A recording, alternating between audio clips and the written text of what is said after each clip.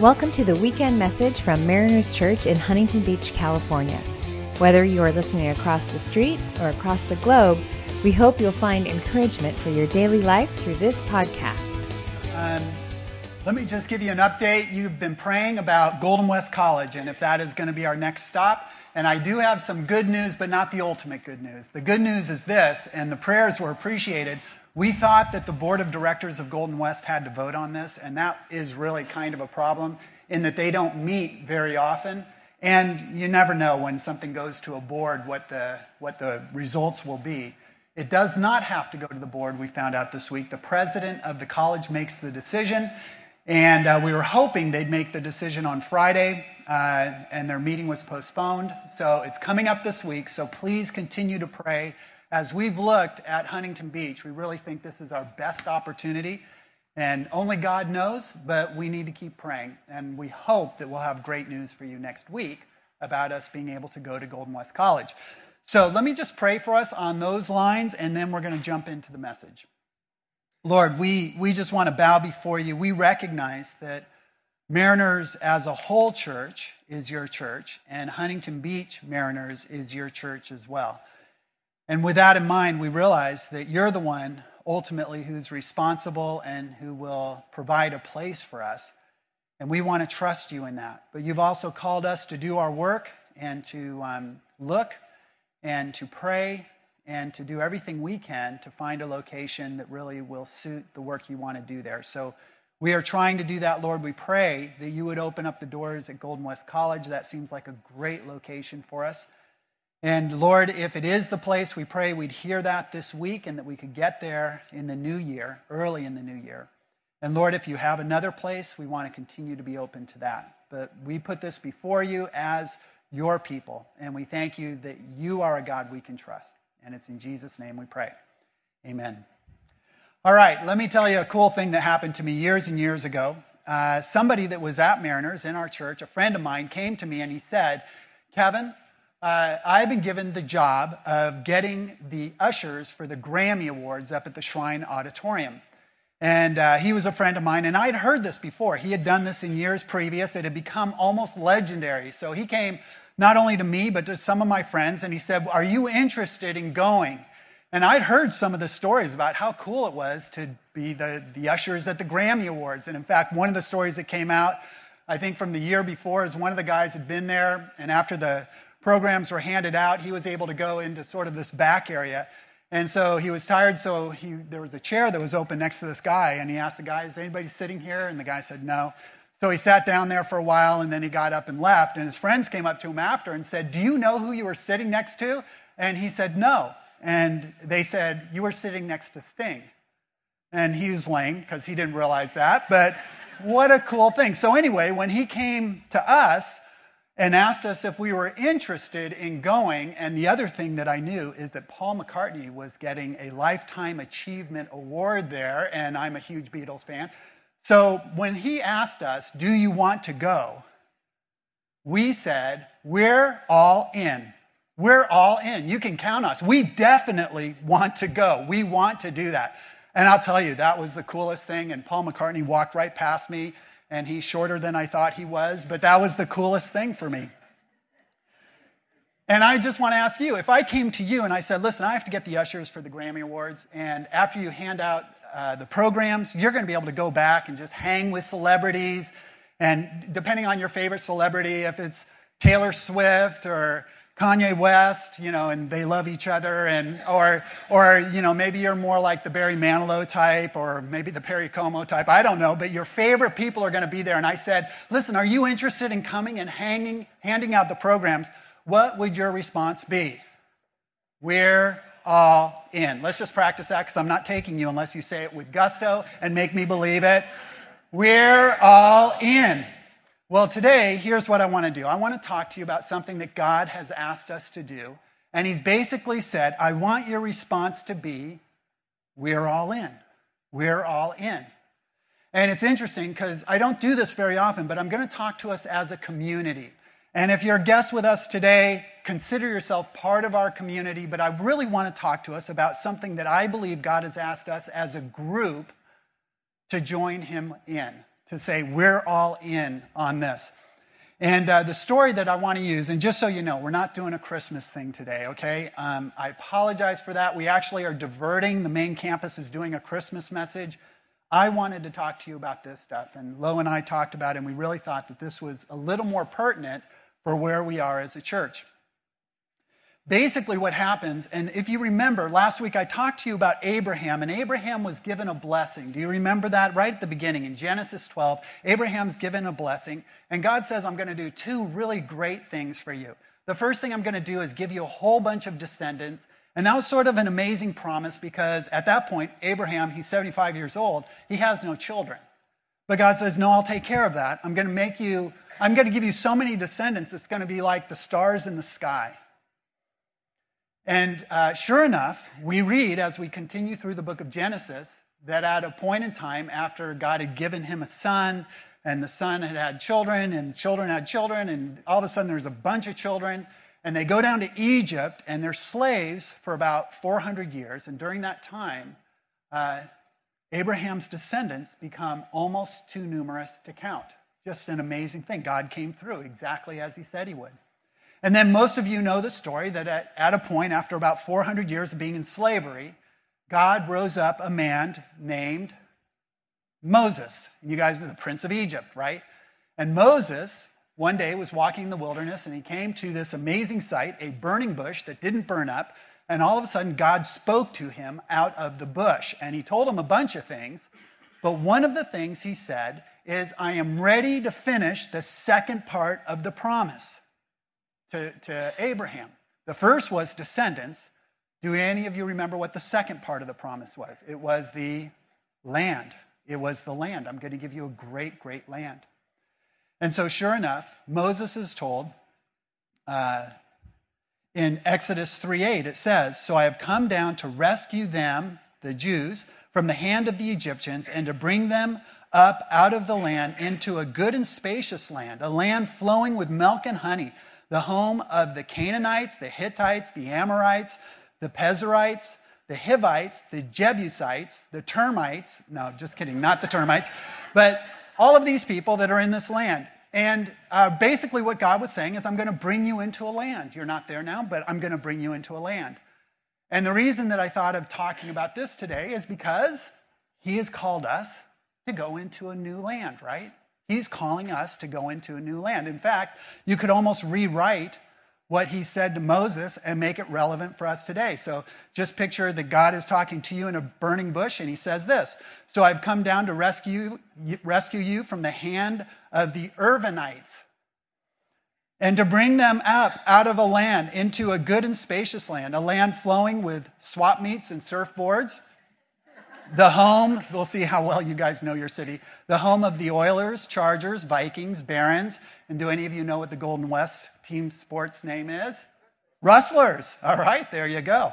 And it's like God has come to us and he said, listen, I'm going to rescue you from the land of Irvine. We all want to be rescued from the land of Irvine, and we want to be taken up. And we want to go to our land, to the place that God wants us to be.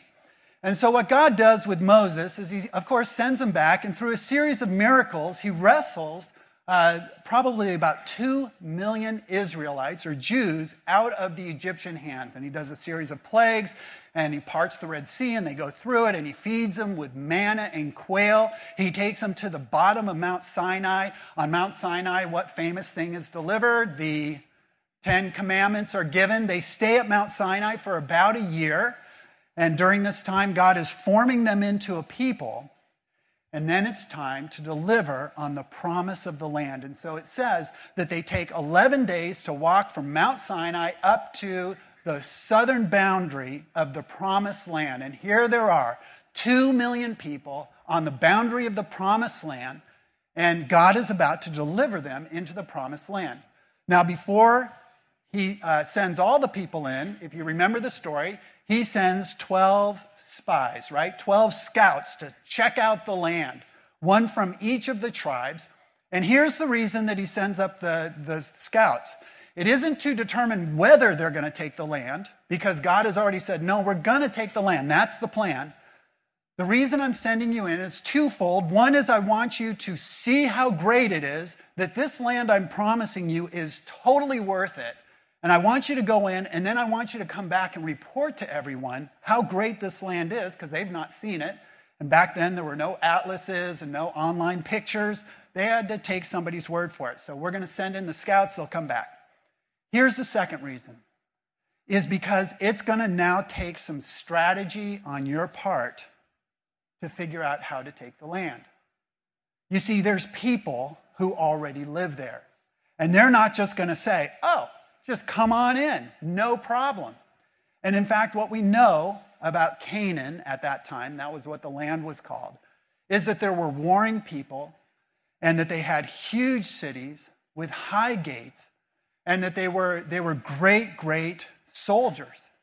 And so God is basically saying, listen, up to this point, I have carried you. In fact, he uses this great phrase. I have carried you like on eagle's wings. I've carried you out of Egypt. I've taken you through the Red Sea. I have fed you every morning and every evening. I have delivered the law to you. I have done all these things. I have carried you along. But now what I'm going to do as your God is I'm going to put you down. And now we're going to do something in partnership.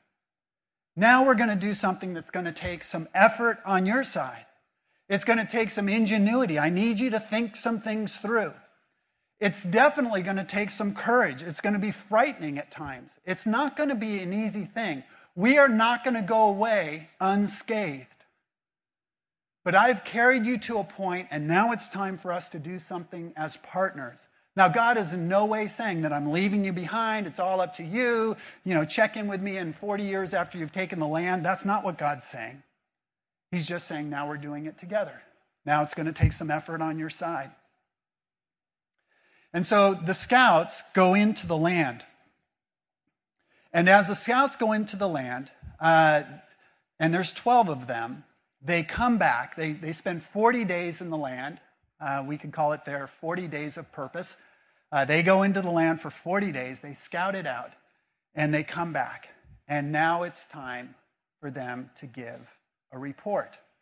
And here's the report that they give in Numbers chapter 13, verses 1 and 2. If you have your Bibles, by the way, Numbers 13 is where we're going to be for the majority of today. They gave Moses this account. Why don't we read it together? We went into the land to which you sent us, and it does flow with milk and honey. Here is its fruit. But the people who live there are powerful, and the cities are fortified and very large.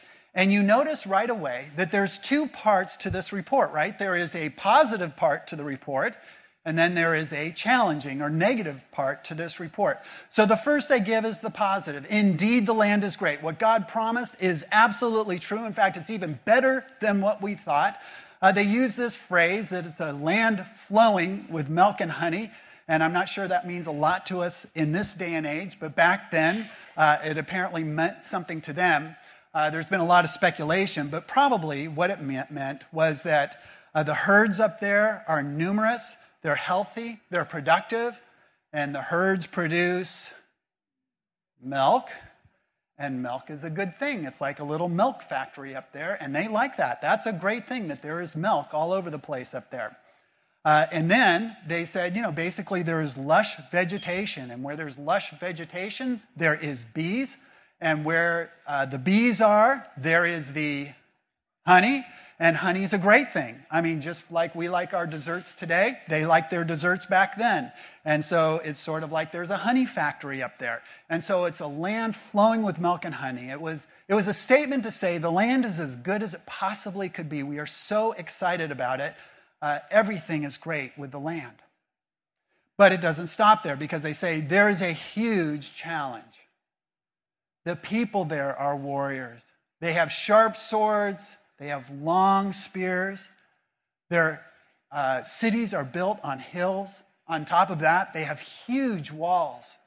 They have fought with each other for hundreds of years. They are hardened warriors. We are slaves from Egypt. We don't know how to fight. We don't know how to handle this situation. And so they look at it and they say, it is super positive, But the challenges are overwhelming. That is the report that comes out. It is a great, great gift that God is giving us, but I don't know that we could do it. I'm not sure that we can pull this off. And I just want to say this because this is really a general truth about things that God calls us to. When God calls us to a challenge, when God gives us a calling, something he wants us to do, it almost always has these two components in it. It has the appeal, it has the dream, it has the thing that in your heart makes you go, whoa, this would be so great. This would be awesome. I was built for this. I can't imagine a better thing to give my life to. You know, have you ever had something like that where God called you to something and you just go, wow, there's just something inside me that so much wants to do that, to be a part of that. And that's true of God's calling. God very often rises something up in us and we just go, that is worth giving my life for. But almost always, in fact, I couldn't think of an exception. There will be a challenge that is so significant that while on the one hand you're saying, I would give my life for this, on the other hand, you will think, I can't possibly pull this off. And God's intentional about this because what does God want us to know? You're right. You can't pull this off. You're going to need help. You're going to need to depend on me. If you think that you're going to make my calling come true without my involvement, you are sadly mistaken. You don't do anything without me, and I'll make sure you don't, because you're going to look at it and say, I couldn't pull this off. And when we say that, God says, perfect. Perfect. That's exactly what I want you to think. You can't pull this off. You can't possibly do it, not by yourself. And so that's what the children of Israel are confronted with. They are given this amazing opportunity, but they're also given this challenge that is overwhelming. And I just want us to put us on pause with a story for a second. When I think about us going into Huntington Beach, I don't know how you feel about it. The huge question is to ask this: is God calling us to it? Is God calling us back into Huntington Beach? Now, before you answer too quickly and you go, of course, we know that. That's where we want to be. Here's what you need to understand. The challenges are going to be really significant. If you think we're going to waltz into Huntington Beach, that everything's going to fall into place, that there aren't going to be times where we feel like we've run into a wall, if you think there's going to be times where you think where everything starts to cave in, or you feel like this is just too heavy, I can't carry it, if you think it's going to be anything other than that, then you've sadly mistaken how God calls people to do things.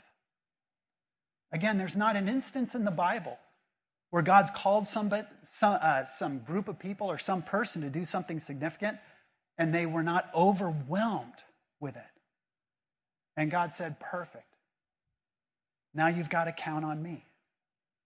Now, when things work out, you won't be able to take credit for it. Because God clearly did it, because I did it. And you're going to know that. You're going to know I walked with you. So here's the good news that I want to tell you. If God has called us to it and we move forward, we can know this: we move with God. God goes with us if he's called us to it. But here's the big question we have to answer. Has God called us into Huntington Beach? We better be able to say yes to that. Because if it gets hard and we don't believe we've been called, we will give up. We will say, no, it's not worth it. Let me just tell you about Huntington Beach. And of course, Fountain Valley is next door, and there's other cities right around it. Huntington Beach is just over 100 years old. It's the largest beach city in Orange County. It's the third largest city in Orange County. It has 200,000 people. Now, let me just say this. If statistics are right of what they say, that 20%, maybe 25% of people go to church, that means that there's 150 to 160,000 people this morning that are sitting at home with no thought about going to church, maybe with no thoughts about God, without a relationship with Jesus, on no course to step into the blessings that God wants to give them. There's 150,000 people like that just in Huntington Beach. That's not to say what there is in Fountain Valley or Westminster or Garden Grove or the cities that are right around. Do you think that God has a heart for those people? Do you think God looks at that and says, we've got to do something about that? There has to be a call that goes out to the people that are believers in that area to say, we won't stand for this. We are going to make a difference. We are going to bring God's kingdom to Huntington Beach. I have no doubts that God's called us to this. I have no doubts at all. But it's going to be important that you say the same thing. I have no doubts, God has called us to this. Now, if that's the case, there's 3 decisions that we're going to have to make. They're going to come up again and again and again, and I just want to pull you through this because Moses dealt with this as well. 3 decisions that we're going to have to make. Here's the first decision, and it has to do with our perspective on the call. Our perspective on the call. And here's the question. Are we going to obsess about the problems or about the challenges, or are we going to focus on the Lord? It is always a question. It's always something that comes up. We know that as the story continues that the spies come back, and the first 10 give a report. And here's the report they give. They say, but the men who had gone up with them said, we can't attack those people. They are stronger than we are. And they spread among the Israelites a bad report about the land they had explored. Can you imagine that? After they come back seeing this amazing land, they are so worried about the problem that they actually start to give bad reports about the land. They start to say, well, it really wasn't that great. It really is not. It's not that much better than this like desert wilderness we're living in right now. Can you imagine that they are so scared that that's the report they give? And then they go on to say, and the land we explored devours those living in it. Okay, a little bit of an exaggeration. All the people we saw there are of great size. And then I love this line. We seem like grasshoppers in our own eyes, and we look the same to them. Now, this is before Kung Fu and David Carradine, and when grasshopper meant a really cool thing, it did not mean a cool thing here. It meant a really bad thing. We don't want to look like grasshoppers, and we do. And you can just ask this question, what were they focused on? What were they obsessed with? They were obsessed with the challenge, with the problems, and they became immobilized. They said, we cannot do it. We just cannot. We'd be foolish to do it. They become so obsessed with the problem that they spread this bad report through all the 2 million people that are there. It is always a challenge for us to come face to face with the problems of doing God's call. And we can become immobilized. We can become immobilized. And yet God says, that is not what I want you to focus on. I don't want you to focus on the problem. Now, I want you to be realistic, and it's one of the reasons the spies were sent in. I want you to know the problems and the challenges. Don't be sort of Pollyannic about it and just say, oh, it will just all work out. No, you need to understand the challenges, but don't be overwhelmed with the challenges. And so there's a second report that is also given. Only 2 of the spies, just 2 of the scouts give this, guys named Joshua and Caleb. And they say this, and just look at the difference in how they look at it.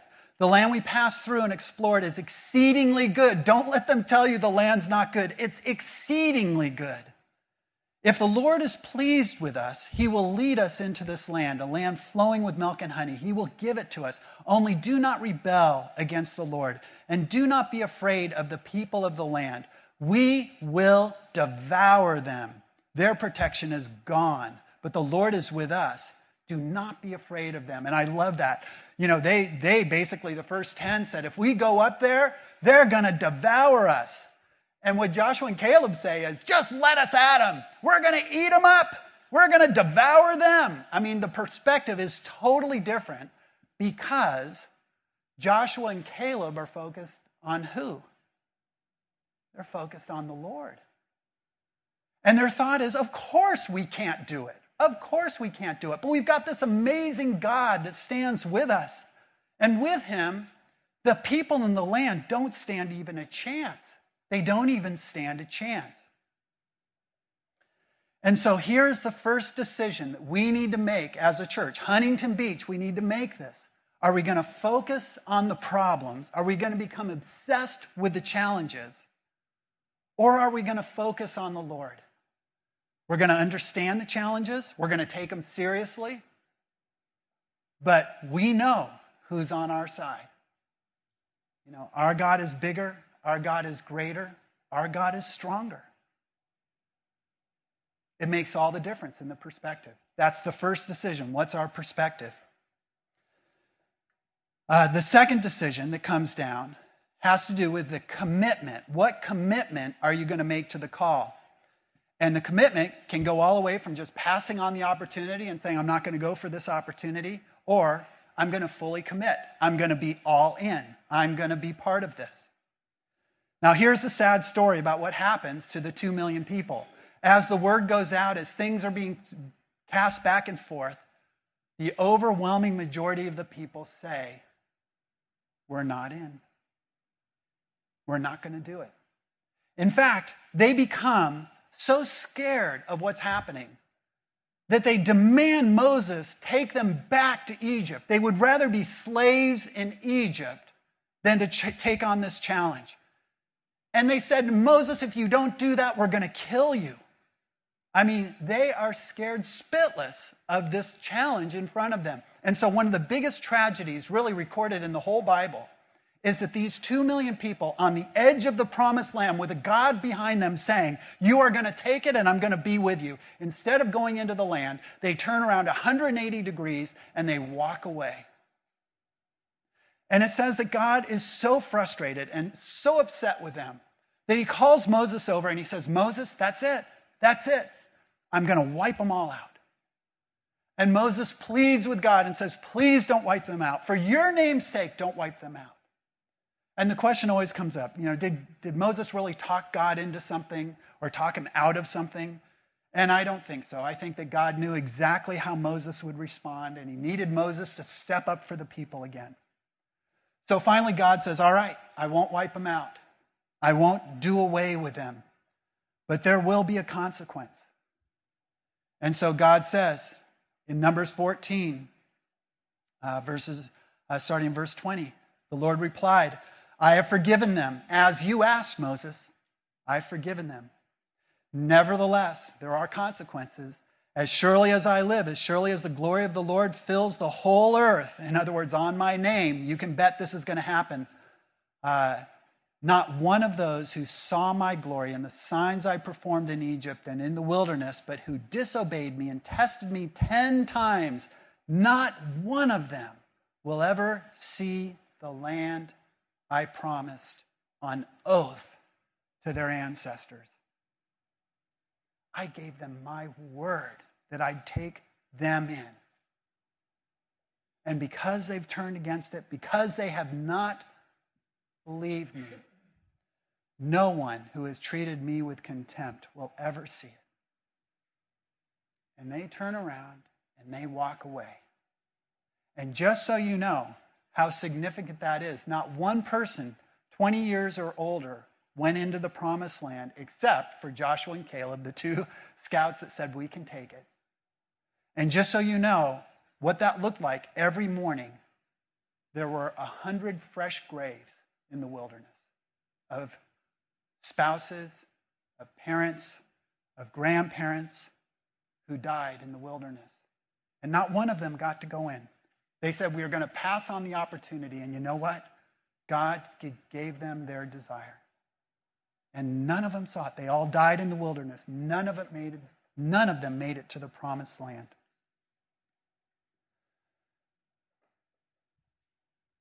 There is a certain gulp factor in doing what God calls you to do. But I'll tell you this, it is nothing compared to the pain of missing the opportunity that God has given you. There's nothing compared to that. To think God gave me a chance to be part of a story that is amazing. And because I was afraid, I said no. And if you say no enough, God will say, fine, have it your way. And that is what happened here. Now, there was a group eventually that rose up. It was their children. It was their children's children, because there was 40 years of them wandering around in the wilderness. And now you have to skip forward to the book of Joshua. And now Joshua is the leader because Moses has died. And they stand on the edge of the promised land, just as they had 40 years before. But there is a totally different perspective that the people have. And so Joshua says it's time for us to take the promised land. And instead of turning from it, here's how the people respond. Then they answered Joshua, "Whatever you have commanded us, we will do. And wherever you send us, we will go. Just as we fully obeyed Moses, we will obey you. Only may the Lord your God be with you as he was with Moses." And that is music to God's ears. And God says, we're going to go in and we're going to take the land. The plan was supposed to be 40 years ago. It was postponed for a while, but the plan is intact. It won't be easy. You won't go away unscathed. You will have to work hard to do this, but you need to know this. I'm with you. I'm with you, and we'll do this together. And that's the question that we have before us as we plan to go into Huntington Beach. Are we going to go? Is this the opportunity that he's given us? And there will be things that are frightening and scary, and there will be things that will be hard, and we will not go away unscathed. I'm telling you that. We won't go away unscathed. God never promises that we will. But he does say this: if you trust me and we move on this together, amazing things will happen. When Julie and I were in South Carolina, and a lot of you, I think, know at this point that we helped build a church, and we had been meeting in schools for a long time, and the time came where we said, we've got to buy some land, we've got to build a building, we've got to do some things to make ourselves a permanent church home. And so we started to go through that process. And right as we were moving on that process, the guy who was our senior pastor at that point, I was an associate pastor with him, the guy who was our senior pastor stepped down. And he made a good call. He was right in doing this at this time. He stepped down. And then this landowner came to us and said, "You said you're interested in this land. You've given us some money to hold it for you. We need the rest of the money now. There's somebody else that wants to buy it. It's up to you. You have a month. You can do it." Our senior pastor was gone. Our giving was way behind. And I remember we were sitting basically at the school, and a guy stood up. He was one of the only white-haired guys we had. We had a really young congregation, one of the white-haired guys. He had told me he was going to do this, but he stood up and he said, "We stand on the edge of a decision right now. We can either decide that we are going to go ahead and raise the money and buy this land, or we can walk away. And I want to tell you, after living all the years that I've lived, this is God's call to us. He has called us to buy this property. And I am standing here telling you that I will pledge to do it, but we all need to join. I need to hear from you," basically in his words. We're all in. We're all in. And it was a great moment in that church's life. And, you know, as I was telling this message about a year ago to our congregation, I said, today we sit and we stand in the building that we built off of that challenge. And imagine what would have happened if we had said, "Nope, it's too hard. This is just too much work." I don't even know what would have happened. But we stand in the same position. We're about to go off campus, and in a second I want to talk to you about what it means to go off campus. It is not easy. I've done this before. A lot of you have done this before. There are going to be huge challenges. We can't do it without everybody buying in, without everybody saying, "I'm all in." Not just emotionally all in, but you can count on me. I'm going to do my part. And that day now has come. Hopefully it's at Golden West College. If it isn't, it's somewhere else. But come January, we are out of here, and we are back in the land. And so here's what I want to do. Let me just talk to you. Incidentally, the third decision, the nature of the call, is simply this. Is it going to be about just you, or is it going to be bigger than you? Can be just about you, or is it bigger than you? God says, make it bigger than you. You're not enough. Can't just be your convenience factor of having a church closer to where you are. Here is what it's going to take. We're going to have to make hard, fast decisions, I think, about three things. The first is, are we going to be a church that reaches the lost? I just want to make it totally clear, and I think you already know this. I think you already buy into it. I have absolutely no interest in going into Huntington Beach and trying to get Christians from other churches to join us. If they're in a church in Huntington Beach, they're already in, right? They're already in. We aren't going to Huntington Beach to try and pull other Christians to our church. We're going to reach people who aren't in church. And you know what? There's a whole bunch more that aren't in church. We've got 150,000 in Huntington Beach alone. Whatever we have in Fountain Valley and the other places, we've got plenty of people to build bridges with, to love on, to draw, to help them find. So I just want to make it really clear. That's the challenge God's giving us. It isn't just to build a church. It's not just to get a crowd. It's to reach people that right now need the hope of Jesus. That's who we're going after. Here's the second thing, just so that we're absolutely clear. We will be a church that helps the needy. We will be a church that helps the needy. God has called us to this. There are plenty of people with needs in Huntington Beach. There are children with needs. There are families that are breaking down. There are people who are addicted. There are people that are aimless in life. There are people who are depressed. There are people that don't know where they're going to sleep tonight. We are going to make a difference in that. And I'll tell you one thing that's amazing to me. When I see Lo and Christine, they have demonstrated this. Our church has a heart for it because our leaders have had a heart for it. But I'm just amping it up. We will do this. We don't want to go into Huntington Beach and not take care of the needs of the people there. And I love that that heart is already in this church. It is. We're just going to keep on pushing it.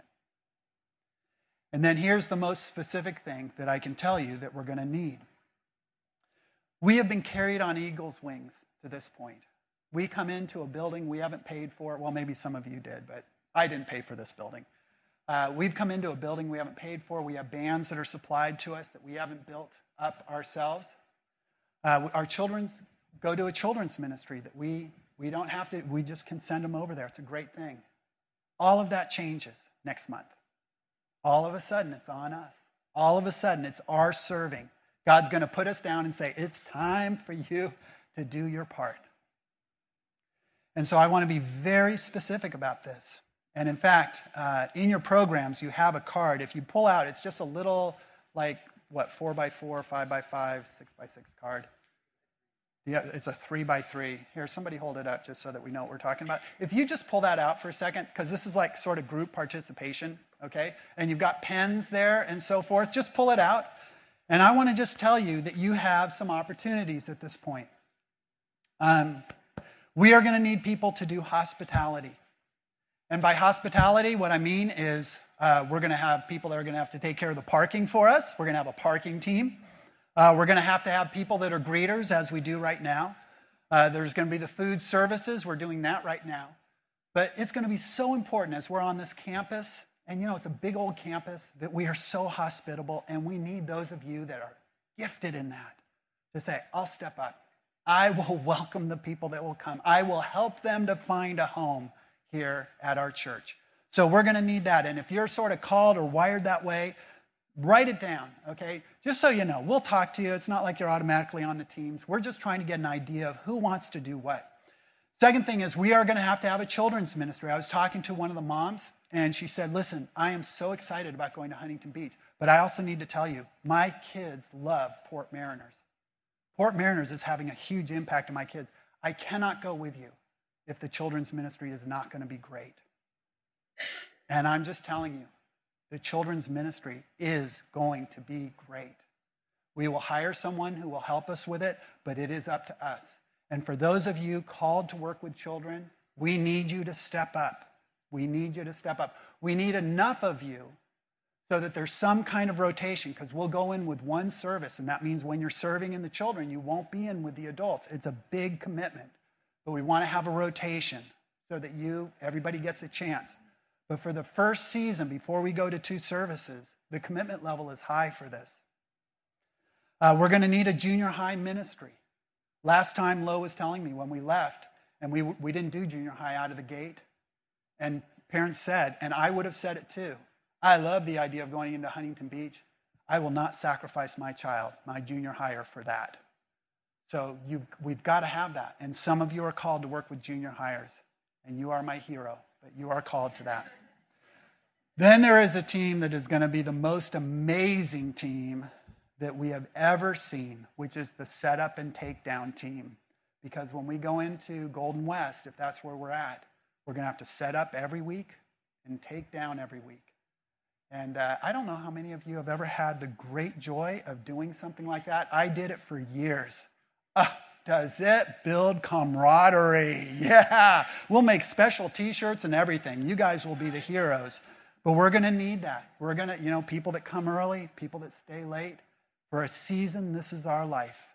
And we need you to step up on that. And then we'll need technical people to do the media and the lights and the production and all the things that go on back there. Here's what I'm saying. There's about 100 of you here. I need every one of you. All of you have a part to play. It's your part of saying we're all in. We are in for a great ride. And it's starting. It's coming. We're a month out. And we're going to go into Huntington Beach, not because we need a more convenient place to meet, but because God has called us to make a difference there. And we're going to go in, and we are going to be change agents in that city. And as we do it, God will bless us. And what God is asking right now is this: are you all in? And so here's what I want to do. We're going to not sing here at 10 because we're running over. Will you stand up? And here's what I want. We're just going to practice this one time. We're just going to practice the response that God loves to hear his people say. When he says, I am calling you to change Huntington Beach, you are going to say, we're all in. And when God says there are lost people that we are going to reach, and I'm asking you, will you do it? You're going to say, we're all in. And when he says there's people who are in need, who need to see the love of Jesus in action in tangible ways, and God's going to say, will you do that? We're going to say, we're all in. And that is music to God's ears. Lord, we are so grateful that you saved us. You came to us when we couldn't possibly come to you. And you have loved us. And you have walked with us, and you've carried us on eagle's wings. And you've assembled us as a people. And we are so grateful to be a community, but we know that we're not a community just because it feels good to us. You have called us to do something amazing. And now, Lord, as your people, we stand before you and we say, we're all in. We're all in. We will trust you in the challenges. We will delight in the blessings. And we are glad for this opportunity. And it's in Jesus' name that we pray. Amen. Thank you for listening to this podcast from Mariners Church in Huntington Beach. For more information about Mariners, visit www.marinerschurch.org.